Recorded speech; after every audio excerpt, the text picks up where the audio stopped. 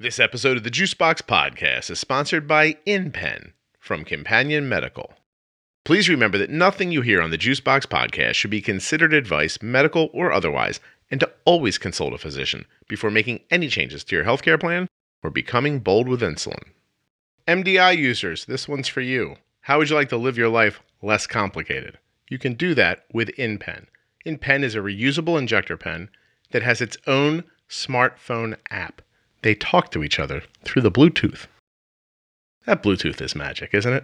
You know what the app does? I'm going to tell you a lot about it over the next few weeks on these Friday shows, but for right now, dose calculator, dose reminders, reporting actually tells you if the temperature of your insulin has gone out of range. Not only that, it connects to your CGM. Ooh, I got you there, didn't I? An app on your phone that connects to your continuous glucose monitor that connects to your insulin pen. Now you want to know more about InPen, don't you? Check out companionmedical.com. Welcome to Ask Scott and Jenny. In today's episode, I, Scott, and Jenny Smith from the Diabetes Pro Tips series and Defining Diabetes. You know Jenny. Jenny works at Integrated Diabetes. She's a CDE, a registered pump trainer, CGM trainer, dietitian. She has type 1. Her favorite candy is dark chocolate peanut butter cups. And if Jenny was a professional baseball player, she'd be Hank Aaron.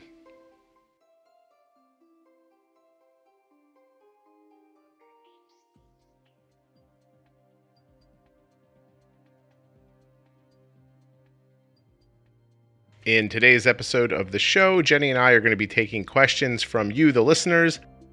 In this episode, we're going to talk even more about understanding standard deviation and absorption times for loopers. Now, that absorption time for loopers thing, don't get confused and think if I'm not looping, this doesn't work for me. It's also going to be able to inform you about how to understand your extended boluses. Trust me, it's all about timing and amount.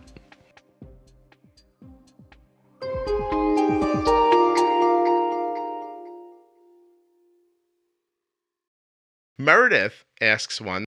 It's interesting, Jenny. After we did standard deviation in a Defining Diabetes, I get this question a lot now. So obviously there's something we didn't say in there, or we caused more questions than we meant to. I think I read this one. What is a good target for standard deviation? And if you set your targets tightly for alert purposes, will it look like your standard deviation is greater? Will that not affect the value? Now, Meredith, we did talk about this in the episode because I've had the same thought. But I'll let Jenny go over it one more time in case we missed something in that episode. Yeah, so standard deviation really speaks to the variance of up-down.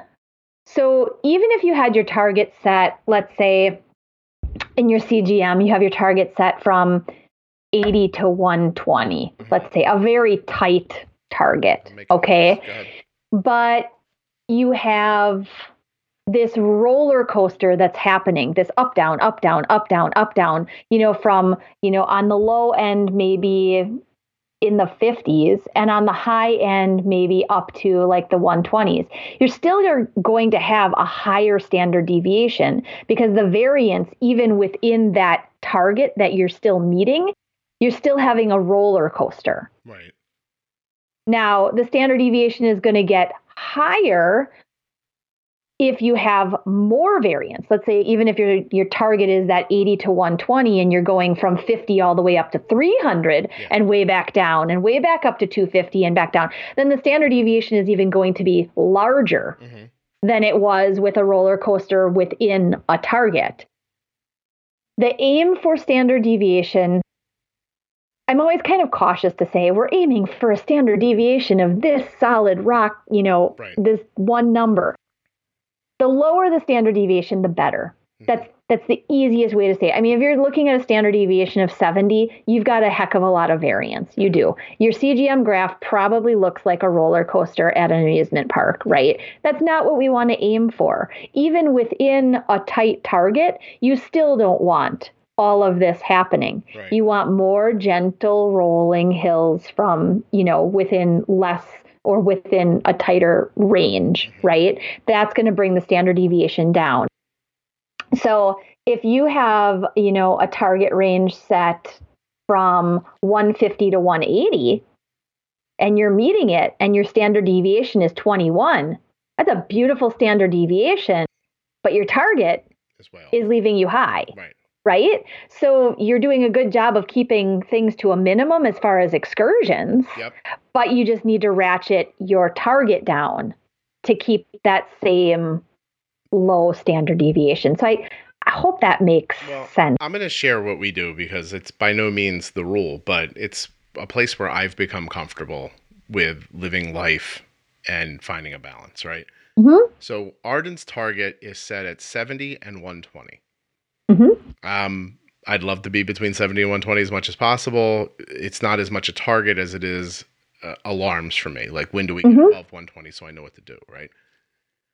I love for Arden's standard deviation to be lower than it is, but in honesty, I try just not to go over 40. Like, that's and that's not great. Yeah. But it's I shoot for more like 35. I try not to go over 40. If you look at Arden's graphs, they're interesting in that 18 hours of the day, her blood sugar is like 80, most of the time. There's 2 meals that cause the variance. Cause a variance, right? And she'll jump up. Usually it's like 180, 160. Conventional pumping, I was able to get down a little more quickly. Mm-hmm. What we're doing now, not as fast. But conventional pumping, I didn't have 18 hours of 80 that was solid. So in my mind, it's a bit of a trade-off, and I'm learning how to do the meals better. I think that you should think about standard deviation more in the context that Jenny put it in. You don't want it to be 70. Not good, right? But if you're shooting for 20% or something like that, probably not that realistic. So I've heard under 40. I don't know where I've heard that from. Is that a reasonable, like, Mendoza line for under 40? Absolutely. I mean, if you're really, I usually with the people that we work with, trying to aim for, the 30s or without consistently running just way too low with little deviation. The 20s can be great as long as, like, Arden is kind of hovering at that 80 with little deviation. Great. Yeah. That would be awesome. You might be in the 20s, but 30s is kind of where we aim overall, with a little bit lower or whatnot, depending on what situation in life you might be at too. Yeah. With the women that I work with through pregnancy, we aim lower, tighter, overall everything. Let me give you an example, because I'm looking at a live graph for Arden for 24 hours, right? So in the last 1 day, Arden's A1C has been 5.8, with an average blood sugar of 119. That put her standard deviation at 42. Now, if you go out over 90 days, Arden's average A1C is 5.6. Mm-hmm. Over 90 days, her average blood sugar is still 115. But her deviation will probably go up. It does. So it says 45 over the last 90 days. Now, we are still learning some things, and so we have some more prolonged blood sugars. But for instance, in the last 7 days, her standard deviation is 38. Right. So as I get better at it, over the last 90 days, because, of this loop thing, you see it come down. I will get the deviation consistently under 40. I think it's going to be more consistently like 35 once I figure out the meals. But then, I think Jenny's right. Like, once you have the tools in place and things are working, I see standard deviation not as a target. I see it more as, I don't want to call it a report card because I don't mean it like that, but I think of that more as something you look at later to say, oh, things are getting better, not something you look at day to day. It's like a comparison almost to say, this is where I was, this is where I am now. Oh, it looks like it has improved. Yeah. I would look at, if you're looking day to day, I just look at average blood sugar and I try to keep it lower. And then I look at deviations, like high deviations. Obviously, I don't want any low blood sugars. We don't have a lot of problems with lows. But I don't want to see big spikes that last too long or big spikes at all. Right. So, Meredith, I hope that answers some question in there. I'm about to tell you something about InPen, and I think I should first warn you, it's possible the information could blow your mind. So I don't know what you want to do, put a hat on or hold your hands on the side of your head or something like that. But when you bolus with InPen, say you're having some food, right? And you look at your plate and you go, 10, 5, 7. You decide that's 35 carbs. You go into the InPen app, tell it 35 carbs, and it tells you how much insulin to inject, right? Hold yourself tight now, because here's the rest of it. Now, pen users know you have to prime your pen a little bit.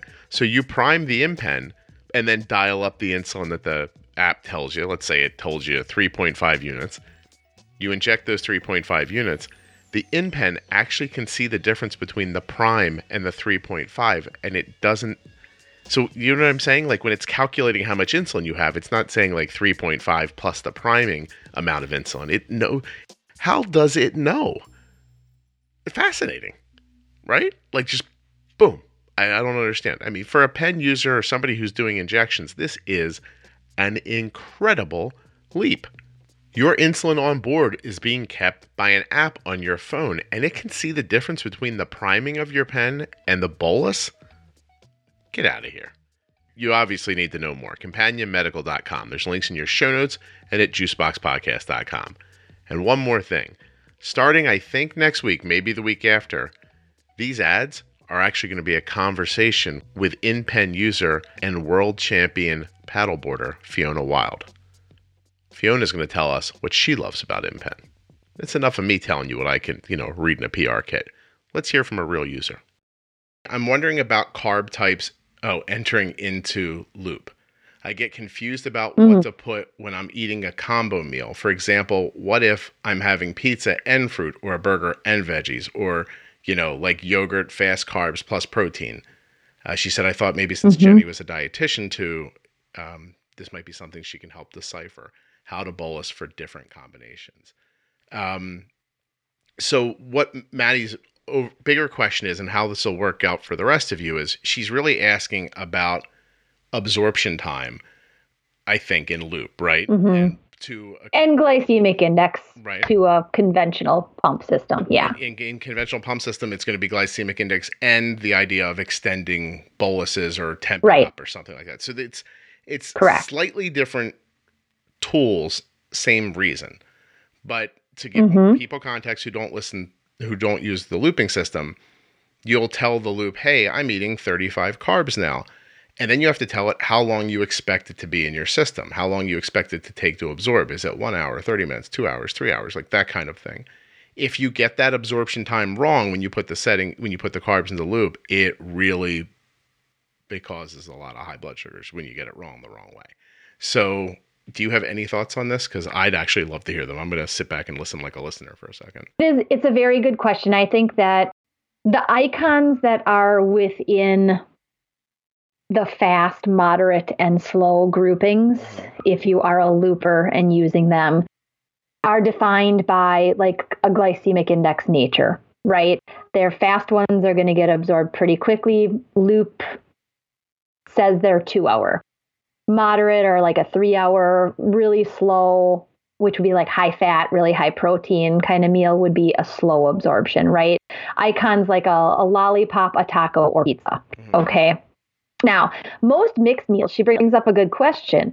Most mixed meals that are a content of carbohydrate and protein and fat and healthy fiber, a good example being something like grilled chicken, steamed veggies, and maybe like quinoa or brown rice or something like that, right? That's a good mixed meal. A 3 hour absorption would be a good place to start. It's mixed. You've got a little bit of everything. Now, on the flip side of that, let's say you have like a thumb size of grilled chicken, one broccoli spear, and a plate full of brown rice. Absorption time there is based on the content, right? The content, but the portion. That's the glycemic load. It's not only glycemic index, but it's the amount. If you've got a plate full of high index carb that you're eating, very minimal little other things, that's no longer a combination meal. Right. That's more like a 2 hour. That's like, it's fast. Now, rice is, as an example in this, can be a bad example because some people's experience with rice can be longer impacting. Same thing with pasta. Some people get really quick impact from pasta. Some people get really like long drawn out. And I mean, if I went into it further, some of it has to do with cooking method and again, what you eat with it and whatever. But in a simple answer, most combination meals that are not heavy, simple carb should be about a 3-hour absorption. Okay. 4-hour absorption would definitely be those meals like she's saying. Let's say I'm eating a big old cheeseburger and French fries, but I'm also having an apple on the side. That's still a fairly long digesting meal. A trick or a tip that might work, let's say you're eating the apple first. Eat the apple, put it in as a 15-gram, carb bolus, absorption 2 hours. Yeah. And then when you go ahead and bolus for the rest as a combo meal. Or go ahead and rest as a 4-hour absorption. That way, you're kind of addressing both types of food and the way that they may be being digested because of how you've kind of eaten them. Whereas the apple at the end of the meal, sitting on top of the burger and the French fries and whatnot, group it in. It's a 4-hour absorption. Okay.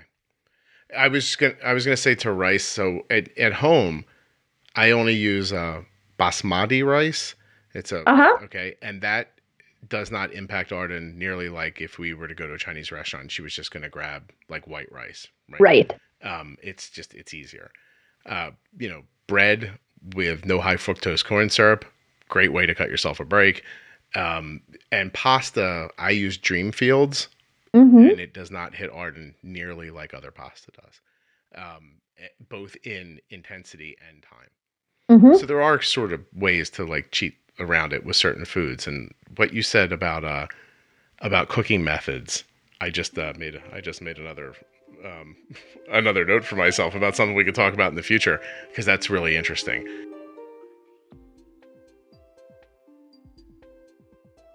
Ask Scott and Jenny was brought to you today by InPen from Companion Medical. Please go to companionmedical.com or click on the links in your show notes of your podcast player, or the ones you can find at juiceboxpodcast.com for more information. Just think about what it would mean if your insulin pen could keep track of your insulin on board and so many other things. Just like a pump. The InPen is fantastic. It's like that little train that just keeps going. You know what I mean? It's climbing, chugga, chugga, chugga. That thing, you know what I mean? It's like, ain't no stopping us now. That's not the train, but if the train could sing, you know what? If the little engine that could sing, I imagine it would sing Ain't No Stopping Us Now. What would that even sound like? I'll leave you with that thought as it fills your head all day long and torments you. You know what? That's not fair. You need to get that out of your head. Do this instead. Think about this.